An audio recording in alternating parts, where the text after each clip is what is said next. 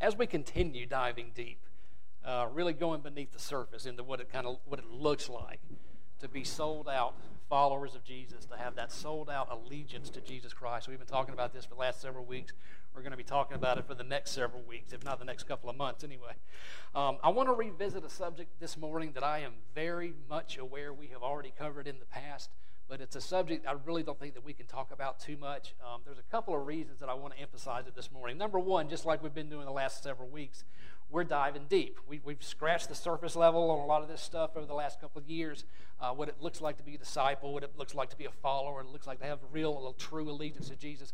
But we've really just touched the surface. We've really just scratched it. So what we're doing, what I want to do, what I hope we're doing anyway, is we're getting beneath the surface. We're getting really to the nitty-gritty, if you will.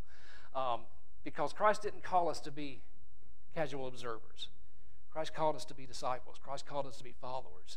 And I don't think that he minces words about a lot of this stuff. So anyway, the subject that I want to talk to you guys about, and again, very aware we've talked about this before, is loving our enemies. Y'all probably picked up on that in my pastoral prayer this morning as we were starting the service. Loving our enemies. I want to talk about this more in depth than we already have for a couple of reasons.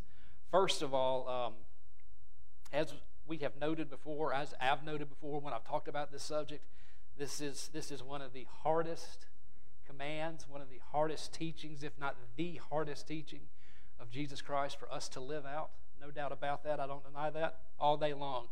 But secondly, it also tends to be one of those subjects, one of those teachings that we kind of think that we can just gloss over a little bit. We get this idea that, all this stuff about Jesus is good and being a disciple is real good, but surely he can't be serious about this one, right? Surely Jesus didn't really mean for us to love and pray for the people that hurt us, the people who overlook us, the people who do us wrong, the people who turn our backs on us, right? Surely he didn't mean that. I think that's the attitude that we kind of have a lot of times, and that's okay. That's a human attitude. We're flawed creatures. But yes, absolutely. The answer is yes, emphatically. Yes, Jesus absolutely meant everything that he said. He actually wants and he expects us to be these things as those who call Jesus Lord. Let me just remind you of a couple instances in which he gives us this command. The first one comes out of Luke. Luke chapter 6, 27, 28. Here are the words of Christ. To you who are listening, I say, love your enemies, do good to those who hate you, bless those who curse you, pray for those who mistreat you. Here's another quote from Jesus from the Sermon on the Mount in Matthew chapter 5. You have heard that it was said, love your neighbor and hate your enemy. But I tell you, love your enemies and pray for those who persecute you, that you might be children of your Father in heaven. Now understand this. All of us, the vast majority of us who are in this sanctuary this morning have heard this before, if not time and time and time again. We know these are the words of Christ. But know this also, these are not only the words of Jesus. This was not some crazy new thing that he was teaching. This was a very, very old teaching. Loving your enemies, doing good for those who hurt you, is ages old. It was ages old in Judaism. It is ages old in Christianity, all the way back through the New Testament. And you see this teaching all the way from the OT all the way throughout the New Testament, after Jesus' ascension. We're going to talk about that a little bit in a second. We go back to Leviticus, that scary, scary book, Leviticus, right? Leviticus 19:18 says this, do not seek revenge, do not bear a grudge against anybody among your people, but love your neighbor as yourself. Leviticus 19:18 is where Jesus gets his response when he's asked, what's the greatest commandments? And he quotes this scripture out of Leviticus 19:18. Love God with all your heart, soul, mind, strength. And here it is. Oh, and love your neighbor as yourself. So it stretches all the way back, folks. This has always been a teaching. This has always been part of the will of God. It's not only these instances of Jesus that we see in the Gospels. It's the will of God. You fast forward a little bit in the New Testament, you see the Apostle Paul writing it over and over and over again. Love your enemies. Do good for those who persecute you. I'm going to read to you one particular instance of that comes out of the book of Romans, and it's in Romans 12. Y'all may have noticed recently that I've quoted Romans 12 a pretty good deal here. Go and read Romans 12 when you get a chance. It's not that long, but to me, this is just one of the coolest instructions for the church. Now, remember what I talked about last week when I talked about biblical interpretation. Yes, there is an individual instruction here when we're reading these words, but there is also group instruction. Remember who these letters were written to, right? They were not written to me. They were not written to a single individual. They were written to communities. These are instructions for the church as a whole. They're instructions, for, of course, for us as individuals. But this is Romans 12 is so much about the church and how we think, how we act, how we speak, how we operate. How we operate as what?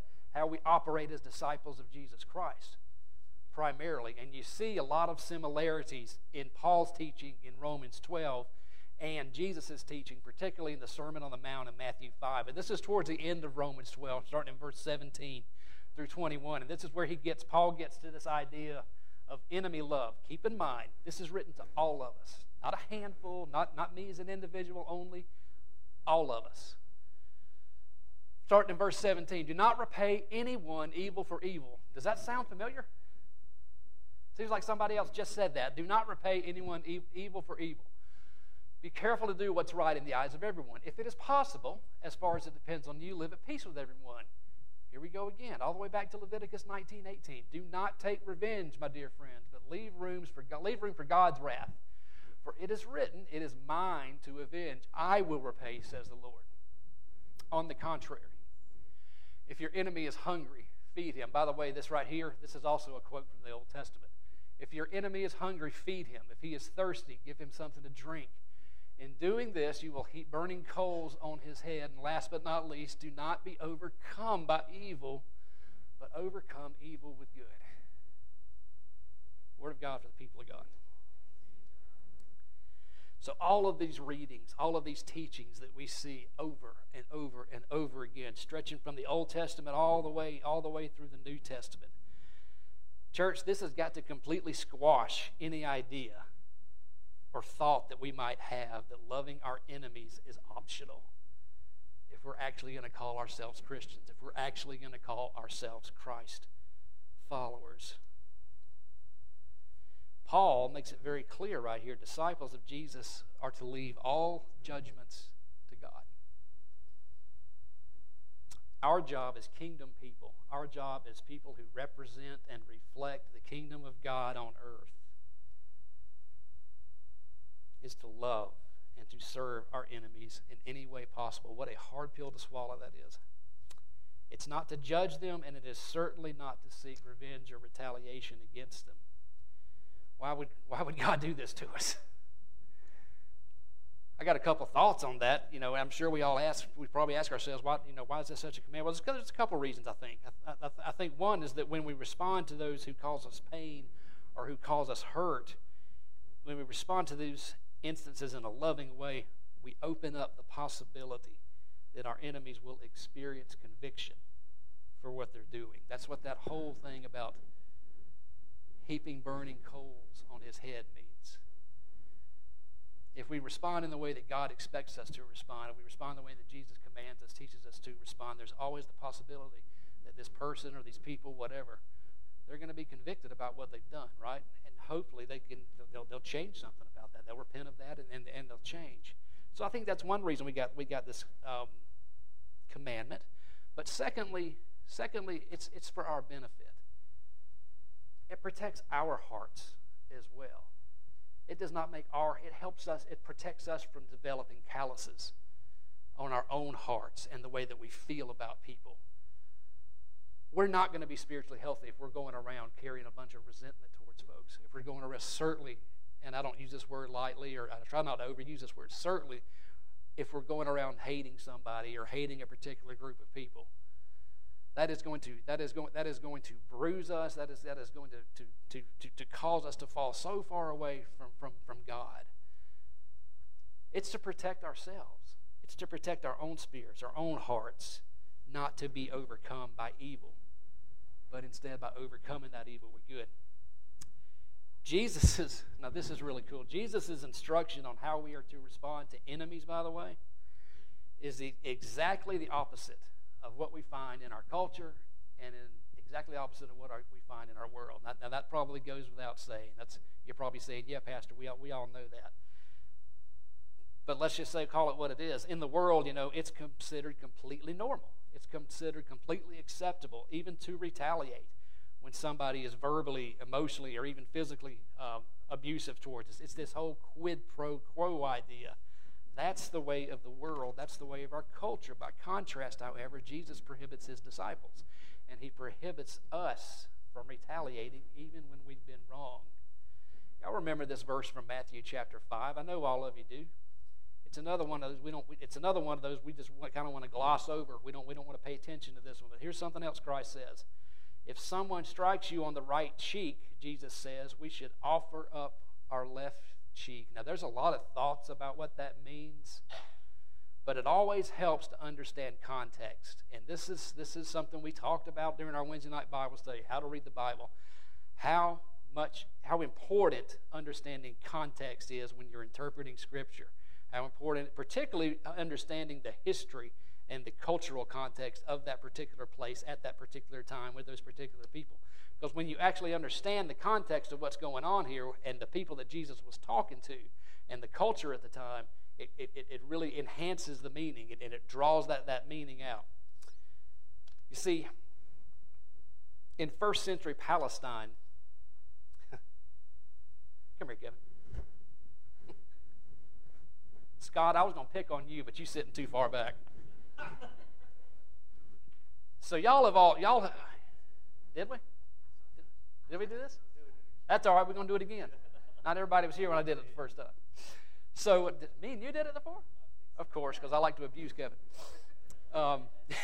So y'all have seen the movies before. You know, y'all have seen the television shows where this has happened. Well, this was a standard practice during this time to the people that Jesus was talking to. Remember how the Jews and the Romans, of course, were harsh enemies. The Romans were oppressive, and I'll go into detail a little bit about that in a second. But it was common practice and this is where the right cheek and the left cheek come from. That's why I got Kevin up here. Most people are predominantly right-handed, right? I'm left-handed, but I'm a weirdo, but most people are predominantly right-handed. It was common practice, okay, as a major insult for these Roman oppressors to approach these Jewish citizens and smack the crap out of them with the backside of their right hand on their right cheek. Okay, so that's where we get the whole left cheek and right cheek thing that Christ is talking about here. Common practice to these Jewish citizens, these Palestinian citizens, and it was a major insult to them. Humiliating, absolutely humiliating. So here's the thing: by offering up their left cheek when they were struck on their right, Jesus' Jewish disciples were refusing to accept the humiliation that was intended by that strike. Did y'all catch that, what I just said? Through Jesus' command to offer the other cheek, those Jewish disciples, number one, were refusing to accept the humiliation that was intended by that act.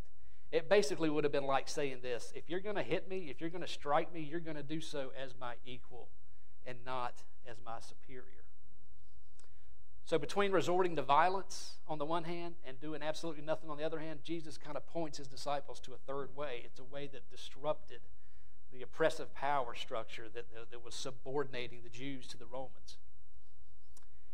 A couple of things. This different kind of response, this third way response, as I called it, is loving to ourselves, to oneself, because we are refusing to be defined by the wrong that's done to us. Think how many times we victimize ourselves because of the way somebody has hurt us in some way, shape, or form.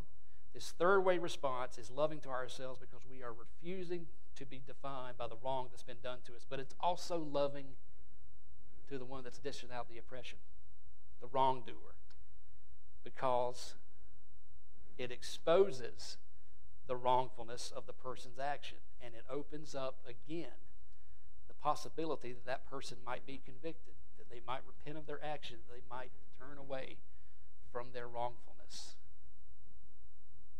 Heaping burning coals on their head. We kind of getting that now? A little bit? So as I mentioned earlier, in the Sermon on the Mount, Jesus said, while the world considers it normal to love friends and to hate enemies, disciples of Christ are to love, to pray for, and to do good for our enemies. And the way he wraps that scripture up, he says, so that you might be children of my Father in heaven. I didn't read this part earlier, but in the next sentence of that same verse, Jesus reminds us that God causes the sun to rise on the evil and the good, the just and the unjust. God sends rain on the righteous and the unrighteous. So let me just kind of combine that for you real quick. I'm going to look it up, make sure I get it right. Absolutely right. It don't take me long. I know where Matthew is. Don't ask me to look for Habakkuk.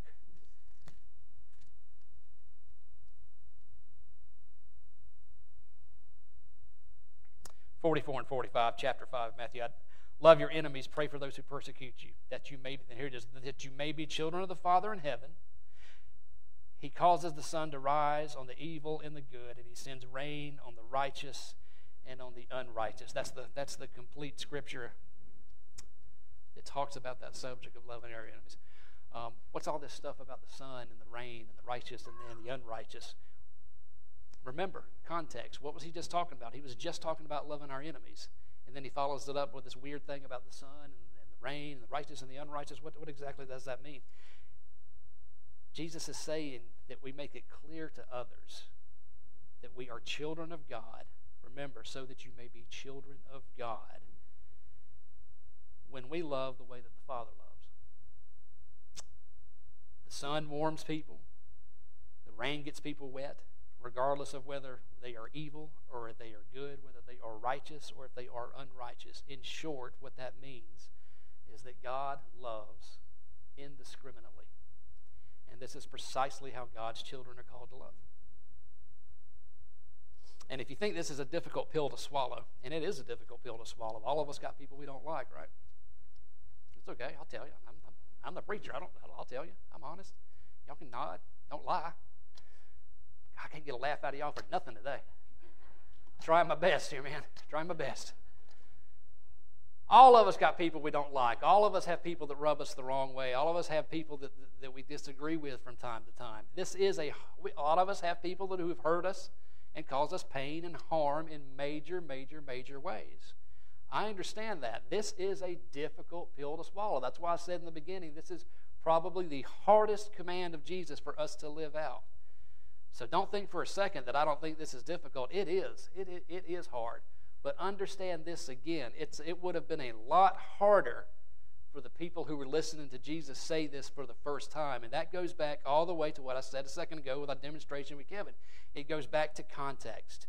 Consider for a second the first people who were hearing this teaching, the first people who were hearing this commandment of Jesus. Consider what they were going through at the time.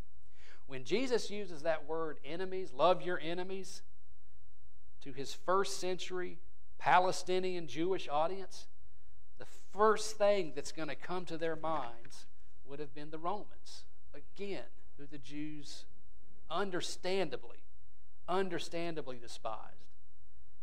A little more background on that. Let me tell you, besides the backslapping that went on, Rome occupied Palestine at that time, and they ruled the lands that they conquered by terrorizing the citizens, basically into submission. Let me repeat it.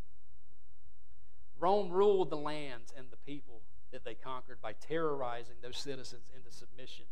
If any person or if any group posed a threat to the Roman rule, Rome would frequently respond by sending troops to whatever village that person happened to come from, or whatever village that group happened to come from. They would randomly, they wouldn't necessarily do it to the person who had done this. They would randomly round up people and they would crucify citizens on the hillside, and they would leave them there for several days just to drive home their point.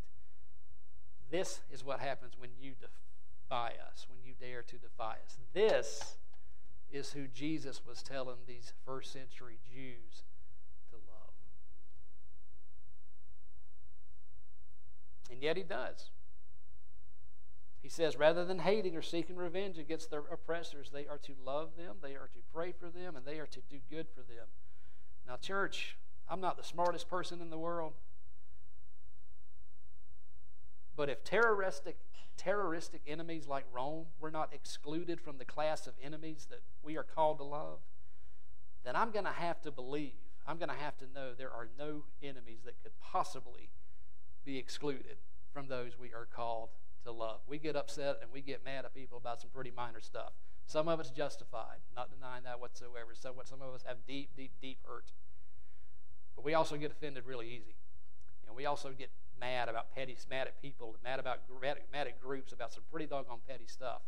I don't know the last time was when somebody came into our church or into our homes, rounded up our families and our friends and hung them up on a cross. That's who these folks are being told to love and pray for and do good for. So how do we apply that? How can we start applying that if we're not already doing so? First of all, look for opportunities. They're everywhere. Look for them in your neighborhoods. Look for them in your workplace, in your schools. Look for opportunities to serve. And this is big, to develop relationships. Develop relationships with people who are lonely, with people who are grieving, with people who are hungry, homeless, marginalized, oppressed, otherwise in need, different than you, or best of all, just some person or some group of people that you generally just wouldn't care to be around. You got to make an intentional effort to do that. You have to make an intent. Don't turn the other way. Don't mumble under your breath. We have to make an intentional effort to do this.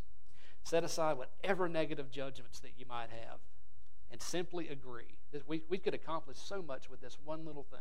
If we could just get this one little thing into our minds and into our souls and our hearts, into every fiber of being, we would see so much change around us. And it's so simple, yet it's so hard for us to carry this out.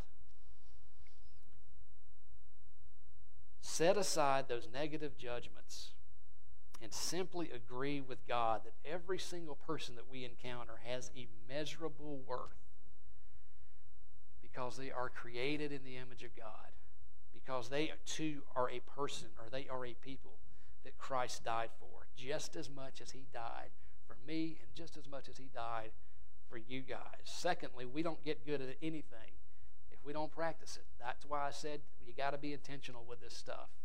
We're not going to get good at it if we don't actually put this guidance into practice. And if ever there was a true statement, if ever that statement was true, it is certainly true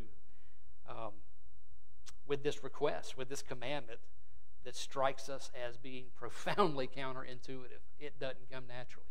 It doesn't come naturally. So yeah, we got to rely on God who will give us the gifts to do this. I didn't mention that. We are empowered to do this by the Spirit that dwells in us. We got the choice whether or not we're going to follow that Spirit, but we're empowered to do it. We also have to be intentional and recognize that, yeah, this is counterintuitive. This doesn't come natural to me. It doesn't come natural to me to love my enemies. But we've got to set aside those judgments. Church, we'll never learn how to love our enemies unless we are seeking those opportunities to do so. So considering that, it's really significant that Jesus instructs us to pray. I'm about to wrap up, but it's really significant that Jesus instructs us to pray for our enemies and for our persecutors. Did y'all know this is the only single group that Jesus explicitly commands us to pray for? No other group. This is the only group in the Bible, in the Gospels, that Jesus explicitly commands us to pray for. And I don't know the mind of Jesus. I don't know the mind of God, but maybe that's because this is the group that's hardest for us all to pray for. So we got to put it into practice. So that's what I'm going to challenge you guys to do. Commit to the practice of praying daily for those individuals or those groups that it would be much easier for you to love, that it would be much easier for you to hate than to love. However much you may disagree with their actions, however much you may disagree with their beliefs, again, agree with God that these are people who are immeasurably loved by God, who were the focus of Jesus' sacrifice just as much as we were the focus. Step out of that comfort zone and start cultivating those relationships. Y'all know, I've said this before. We're humans. We're people. We got just because we carry the moniker of Christian doesn't mean that we're anything special, or that we're not subject to shortcomings. All of us are subject to shortcomings, and this is a difficult teaching, and I do get that. Seek out people that are different than you. That is such a big thing. We love it. It just comes natural to us. But we love to hang around. We love to associate with people who are like us. We love to associate with people who are our same race, who are in our same economic bracket, who are in our same social class. Those types of things, our same ethnicities, all of those. You know, Martin Luther King Jr. one time said that the most segregated hour in the United States was 11 o'clock on a Sunday morning. That still remains true, doesn't it? We have to interact with people that are different than us, people who have different beliefs, people who think differently, look differently. Instead of avoiding them, because that's what we do, especially in belief systems. That's a big one. People that we disagree with socially, politically, theologically, those types of things. Those are big barriers, huge barriers. Can't allow ourselves to do that. Can't allow ourselves to do that. Seek out those opportunities. Don't push those people away. Don't push those groups away. Don't push them to the side. Embrace them. Show the love of Christ. I'm going to open up the altar right now. And however you guys choose to utilize this time, this is just a time for you guys to reflect and to respond in whatever manner you want to. If you'd like to spend just a couple minutes there in your pew in prayer, talking to God for whatever reason, that's what this time is for. And also, of course, the altar is open for prayer. If you'd like me to pray for you, feel free to come up, and I would love to do that as well. So the altar is open.